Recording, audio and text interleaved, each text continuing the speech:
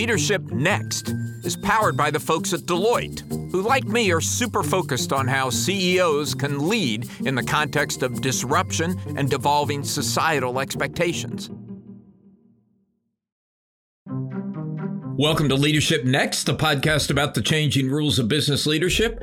I'm Alan Murray, and I'm here with my tremendously talented and very healthy co-host, Ellen McGirt. You are healthy, aren't you? I am very healthy. And in that vein, we are here with the incomparable Karen Lynch, the CEO of CVS Health. She has topped Fortune's Most Powerful Women's list for 2 years running, has been a big presence in that space for a long time. And another fun fact, CVS is the highest ranking Fortune 500 company ever led by a woman. Yeah, Ellen, CVS started as consumer value stores. It now ranks number four on the Fortune 500 list and growing since Karen took over as CEO in 2021. Yeah, that's right. And one reason for that is that she's initiated a plan to transform hundreds of CVS's almost 10,000 U.S. stores into super clinics. Very interesting vision here, making CVS Health one of the nation's biggest networks of urgent and primary care. Yeah, which is what we want to talk about today. In the past 6 months alone, CVS has made two more multi-billion-dollar acquisitions, Oak Street Health and Signify, that is going to further increase their reach into the primary care market. So she's here with us today to talk about all of those things and her vision for business and a whole bunch of other stuff. Karen, welcome to Leadership Next. Well, thank you for having me. It's a delight to be here. Alan and I typically start off these conversations with the big news of the moment, and Alan teed it up beautifully.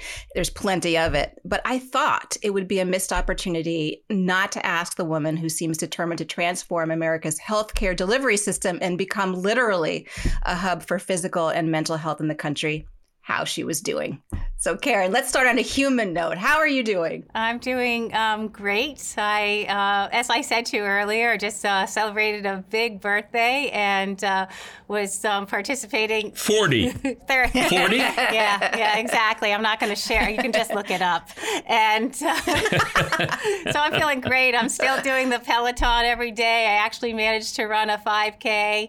And as I was telling Alan before the show, I did a polar plunge on January 1st at 48 degrees. So all in, feeling pretty good. That is awesome. It is such a blessing. Alan, lead us through the news of the day because these acquisitions are extraordinary. Yeah, let's start with the big one, Oak Street Health. That's a $10 billion acquisition. It's very exciting, but it's a different business than you've been in the past. So tell us where that's taking you. Yeah, so, Alan, if you just rewind back to December of 2021, we were in the midst of a pandemic. I, kind of took over earlier in that year. And while we were, dealing with vaccines, we were repositioning the company with our overall intent to really change the way consumers experience and engage with their healthcare system. So we laid out a really bold path of really doing an integrated offering, so extending into broader health services. And we said we were going to extend into primary care because primary care is the center of the connection of healthcare. The pandemic changed the way, people were interacting with the healthcare system, so we wanted to extend in the home. The healthcare system is changing dramatically. We are moving from a very much a transactional-based healthcare system, where typically people call it fee-for-service, to what we call value-based care. And that's really where primary care comes in. Oak Street is the leader in primary care, serving underprivileged and serving Medicare Advantage members.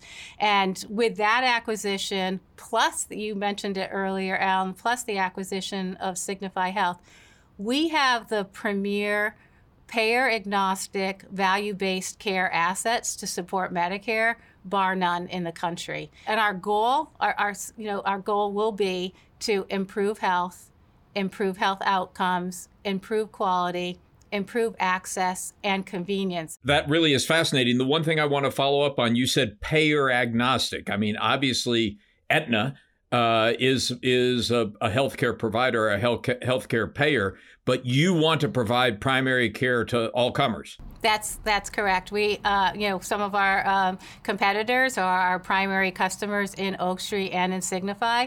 Similar to what we do in our pharmacy benefits management company, similar to what we do, we serve all customers in CVS retail, and our intent is to provide primary care for all customers, focusing first on Medicare Advantage, because we think that's the largest population, has the highest cost, has the most chronic conditions. We feel like we can have a huge impact on improving overall health outcomes in that population. Tell us a little bit about Signify. As I was preparing for this conversation, I spent more time than I expected to on their website, sort of looking through their offerings, but also understanding how they interacted in vulnerable communities. And I was surprised at their focus and that a big company would be interested in working with them in this way. Tell us a little bit about it. People throughout the last 2 years have really changed the way they've thought about healthcare delivery, and people want convenient. That could be through digital connections, that could be through community-based assets like an Oak Street, or it can be in the home. And what Signify does, they're in 50 states, they go into the home and they basically do assessments of your overall health, and then they reconnect you to the care that you need. So imagine sitting across the table and interacting with someone that can help you understand, how your blood pressure, and talk more about it. They can actually open up a refrigerator door and see what's in there. What kind of food are you eating? And you both know food is really important. It's part of your overall health. And if you're not eating healthy, that's going to have an impact on your health. And then they can redirect you. What's interesting about Signify Health is 30% of the people that they see either don't have a primary care physician or have assigned one that they're not using. Think about the possibility that we have to connect those patients into a primary care asset like Oak Street, or working with them with our pharmacists and doing medical reconciliations to make sure that their medicines are appropriate for the conditions that they're having.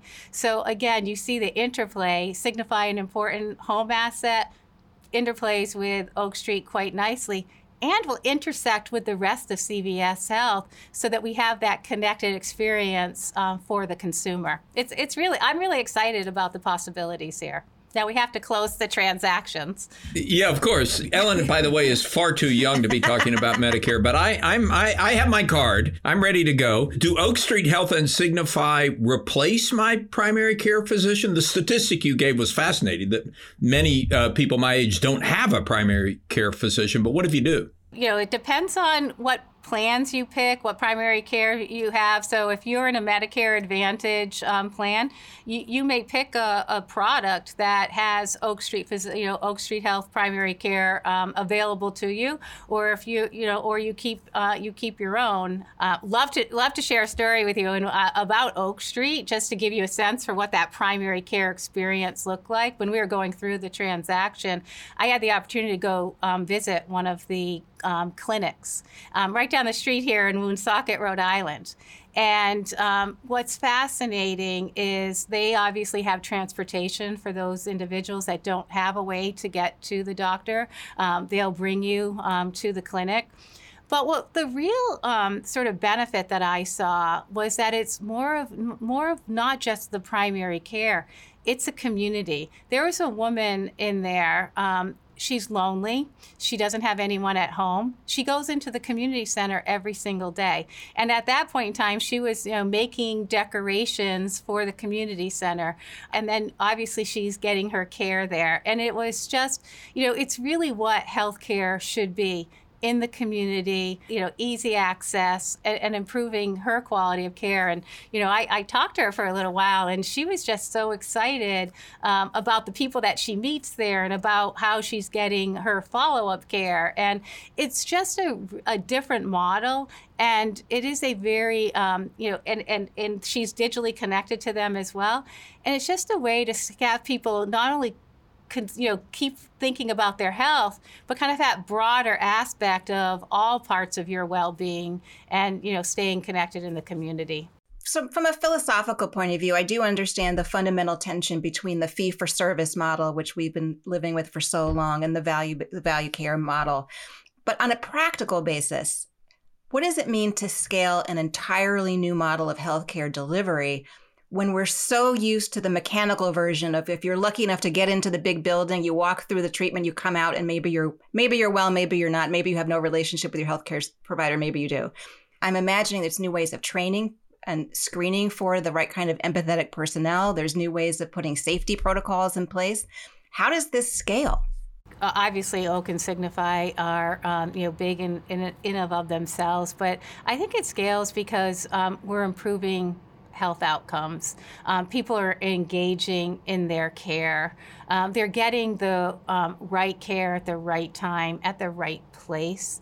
And there's that connectedness to their overall health. And one of the things that I've learned over the course of the last couple of years is that, people are more focused on their health than they ever have been. People want to be connected to their health. They want to live longer lives. And the way that you do that is through engagement. And I think with technology, and that's going to be the critical part of having the ability to scale, it's really leveraging the technology that both of these assets have, that we have. You don't want fee-for-service to, continue. It's transaction-based, and it's not really looking at that holistic approach to your care. Then that's the part that I think it makes it easier to scale, because people are going to want to do this, be involved in this kind of engagement in health. And right now, you tell me, I think you're both probably engaged with the healthcare system every day. It's fragmented, it's difficult, it's hard.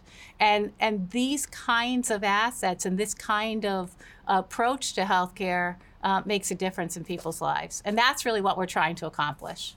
And how will the clinics relate to the stores? I mean, do you see them ultimately being located adjacent to the stores, inside the stores? What's the connection? Yeah, I think there's a couple ways that we're thinking about it. There are, stores that we have today we have because they're in underserved communities, and there would be a pharmacy desert or maybe a food desert, and we have those stores for those purposes. So those are likely places where we may kind of reposition a store and put an Oak Street clinic in that particular store. That's, one model.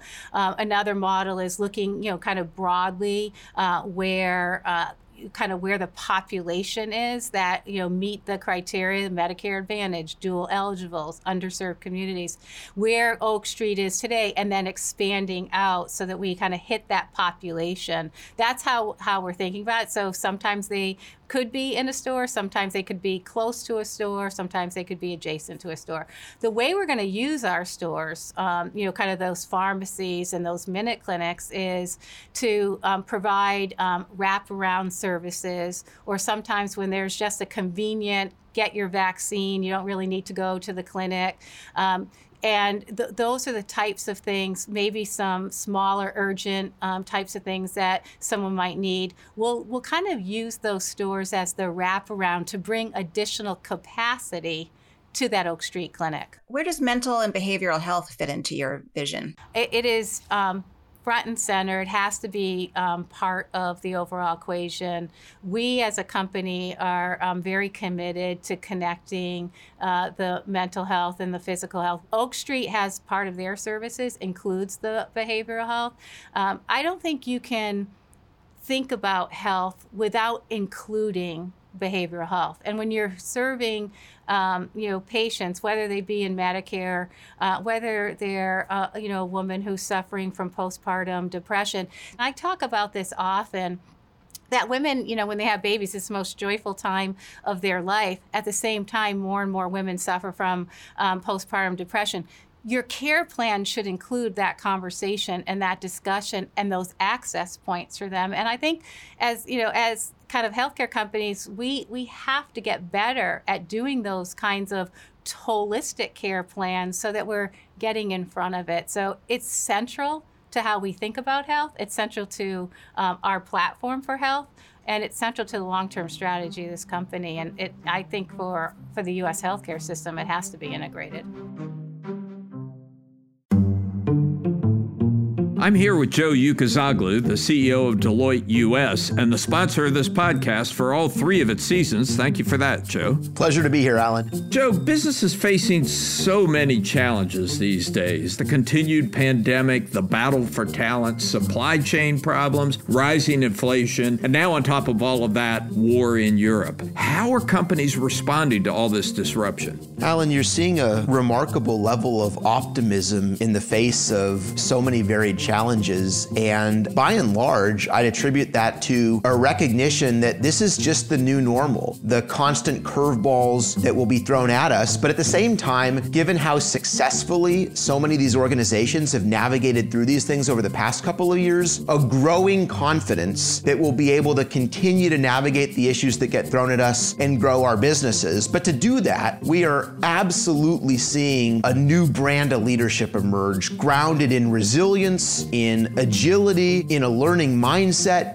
These are the most important leadership attributes in an environment where we should just expect that change and disruption are going to be at a consistently high level of intensity. The problems aren't going away, Joe, right? That you have to manage through them. I had a CEO say to me recently that if you put together a list of the top 20 risks one week, something big's going to hit the next week, and it probably isn't even on that list. And that's just a reflection of the number of different phenomena in the world right now and the level of complexity that businesses are managing through. Joe, thank you. Alan, it's a real pleasure.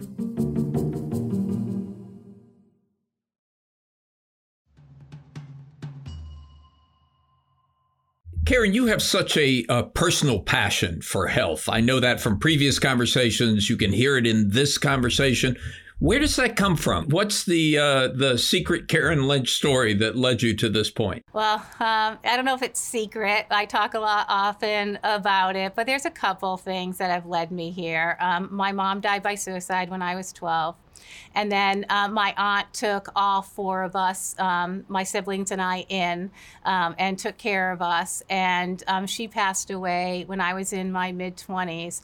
And I remember kind of sitting on a hospital bed, not knowing what questions to ask, not knowing, where to go, not knowing how to help her. And, those sort of set sort of my intentions, kind of in the longer term. And then, I've led a pretty, knock on wood, I've led a pretty healthy life. And then sort of, and Alan, you'll appreciate this. In my 50s, I'm, out cycling, and I have like the first major experience with the healthcare system with a bicycling accident where I broke my hip. And I'm in the healthcare system. Well, it was hard. Like there wasn't a bed available, and I had to wait for surgeries. That led to a new product idea at Aetna. I was running Aetna at the time. But all those things, and even that one experience, sort of with that kind of, being young and, thinking about it then, to even just the small minor experience I had, really drives that passion and that commitment. People come to CVS Health when they're the most vulnerable. When you have a health issue, you don't know what to do. And what I want to do as a company is have you think about CVS Health as your kind of place to go, whether it's you have insurance needs, whether or not you have care delivery needs, whether or not you have post kind of acute follow-up needs, whether or not you need kind of go talk to a pharmacist. I want you to think about CVS Health first, because we have that entire continuum of care to support you in that journey of health. And I want to make it easy, and I want to make it simple, and I want to make it affordable, and have people engage with us in ways that we haven't thought of before. Alan, I don't know about you, but I got all my COVID shots and boosters and most of my tests at CVS, and not always the same CVS. Alan knows, and I think many of our listeners know, that I split my time in Florida, where I'm trying to take care of my elderly mom and navigate all the things that you've talked about. And I can see the true value of making this system that you've described work for everybody. because it is a struggle. And it was wonderful to have a place that was familiar, that I could just make an appointment and get the COVID care that I needed, including my questions answered. What were the lessons that CVS learned during the pandemic? Because you really stepped in at a very early moment and decided to get ahead of delivering care at this time. It's interesting. We had a mom call us and tell us that her mom was, she wanted to recognize CVS Health employees because one day her mom, who had Alzheimer's, left her house and drove around the neighborhood and ended up at a CVS that like 10 miles away. And the reason why she went to that CVS is because she went to CVS near her house every day, and she felt like, oh, I know that CVS. I trust that CVS. And we had a brand new colleague. His name was Marcus. And he recognized there wasn't something particularly right about this woman. And he started talking to her. He realized she needs help. And he got her to give him her daughter's telephone number and her name. And he called this woman and said, your mom is here and she's at the CVS. And, and he kept her there, wouldn't let her go. And the mom was so grateful that our colleague was, helping her. To your point, Alan, you said it's that place where it's convenient and it's a trust factor. And, I was pretty proud of Marcus. It was his first day on the job. And, as a result, I was really excited. And then I created CVS Hero Awards, but that's a different story. But, to your point, what did we learn through the pandemic? We learned that, health doesn't wait. We have the urgency to act. And that, that health is that most valuable asset that we all own. And that, we as a company are, there in the community. We're there in, kind of when people need us the most. And we need to make sure that we're continually evolving as a company so that we can meet the ever-changing needs of our customers and our patients. Well, you're certainly evolving very fast, Karen. You haven't been in this job that long. And when I look at the Signify acquisition, which gets you into home health care, and the Oak Street Health acquisition, which gets you into clinics, what comes to mind for me is, the next one's going to be technology, because the power of technology to help keep people monitored from a distance, on top, make sure they're taking their medicine, various things that you can do through connected technology is potentially transformative. How are you thinking about technology in this equation? Yeah, technology is the great enabler of healthcare, and I'm a firm believer that the future of healthcare is technology. The good news for us is that the two assets that we acquired have very strong technology stacks, and that was one of the criteria that we looked very hard at. When I first started, we had very little digital engagement. We're up to 48 million digital users today. Wow. That number needs to continue to expand, but we've made really good progress. And we're using technology not only to interact with consumers, but using it to improve the efficiency and the effectiveness of our colleagues. This is a great story. I have to share a story with you. We put in some new technology in our pharmacy, and I go and visit stores, and I don't necessarily tell them I'm coming, but I just popped in and was asking one of the pharmacy managers, how's this new tech that we just rolled out doing? And I could tell she was being a little bit politic in her answers to me. So I turned around and I asked the pharmacy tech.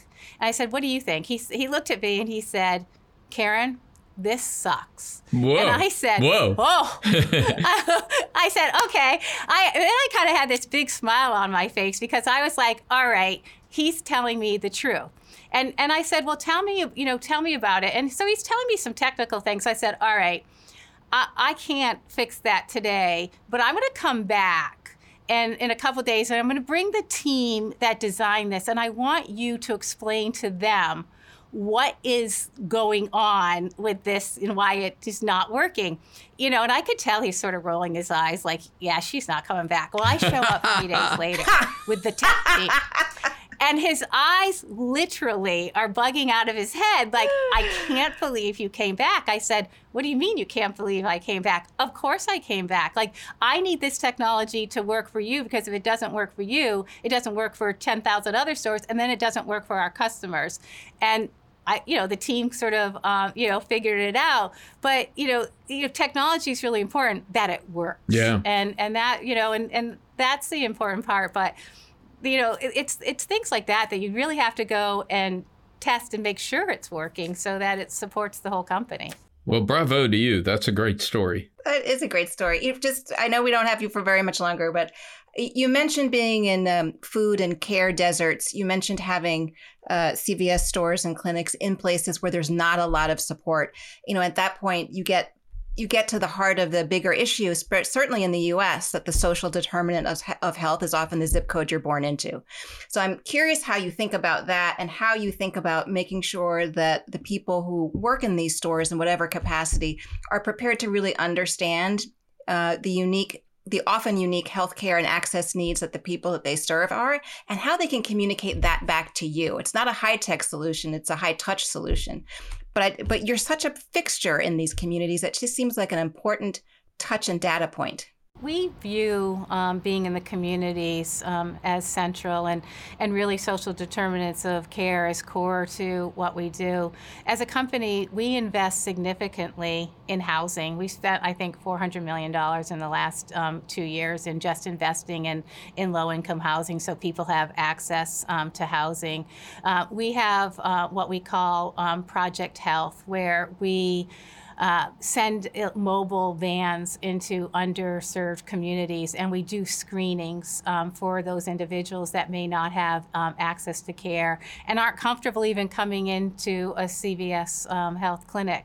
And then we kind of talk them through about some of their options. So we've spent a lot of time doing that. As a matter of fact, during the pandemic, one of the things we partnered with Mass General on was looking at some communities that were totally under-vaccinated. And we went in with our mobile van and theirs, and we took one of the towns in Massachusetts from being the last to being the first in vaccinations. Signify is really going to help with us because we're going to be in the home and we can really assess what's going on there. And then our pharmacists, one of the things, and pharmacy is one of the most utilized healthcare benefits.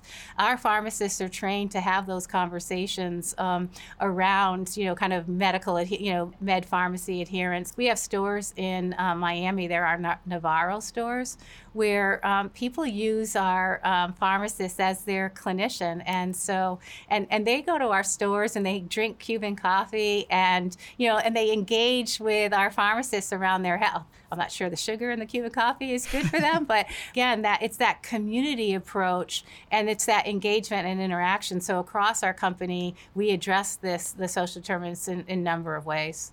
Karen, I want to change the topic on you a little bit. It's so great. It's so encouraging to see a woman running one of the 5 largest companies in the country, one of the 10 largest companies in the world. That's never happened before. It's very exciting. But why did it take so long, and why aren't there more women running Fortune 500 companies? I think we're up to about 10%. Well, I don't know the reason why, but let me tell you some of my experiences. When I was young in my career, and this is a great story. When I was young in my career, I walked into a room and it was all men. And I said, where should I sit? And a guy looked at me and he said, you should sit over in the corner because women just take up space in the boardroom. Oh. And right.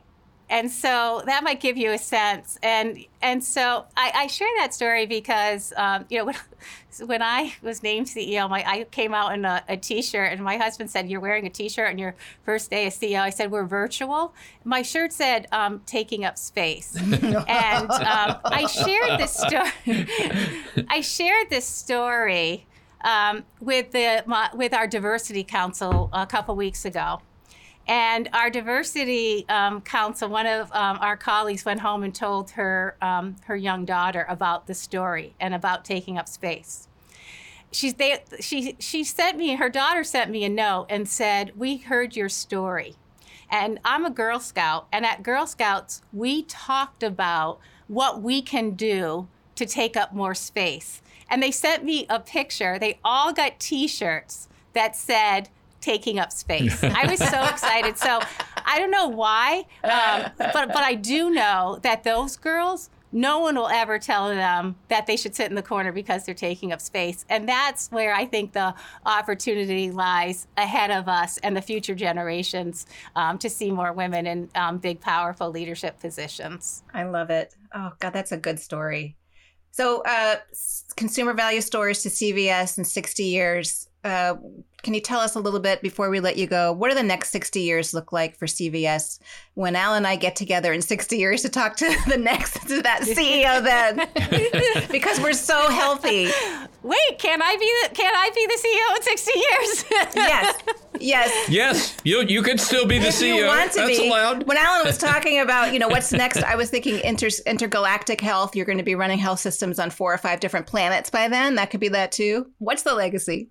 Well, first, our roots, consumer value stores. We started with consumer and value, and we're sticking to those roots. Value means a little something different to us today. It means access. It means affordability. It means we're in the communities. But my hope is that we stick to those roots of being customer focused, providing value, providing the delivery of care. And as you think about, the next 60 years, you'll see a company that's very tech-enabled, that connects with consumers anywhere they want to be. You'll see that whole continuum of care being delivered. And my hope is that when people think about CVS Health, they'll think about their health, and they'll continue to interact with CVS Health as their healthcare provider. So, Karen, this Oak Street Health acquisition is very exciting.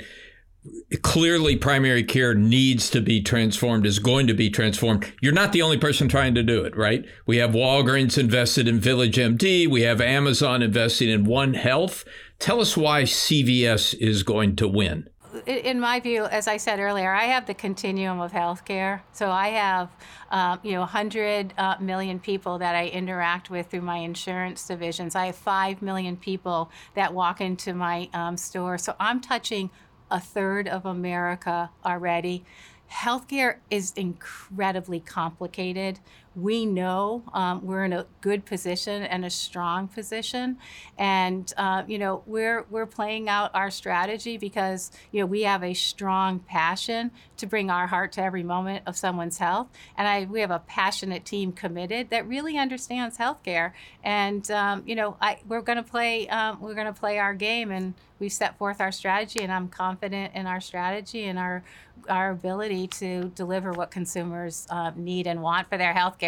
Yeah, it's a compelling argument. What do you think, Ellen? It's a compelling argument. I'm glad you're back on the Peloton. I'm glad everything's going well. Thank you. Really great to have you with us. Thanks so much for taking the time. Great conversation, amazing things you're doing. It's such an interesting moment in your business. Please keep it up. Thank you. Nice to be with you both. Leadership Next is edited by Alexis Hott. It's written by me, Alan Murray, along with my amazing colleagues, Ellen McGirt, Alexis Hott, and Megan Arnold. Our theme is by Jason Snell. Our executive producer is Megan Arnold. Leadership Next is a production of Fortune Media.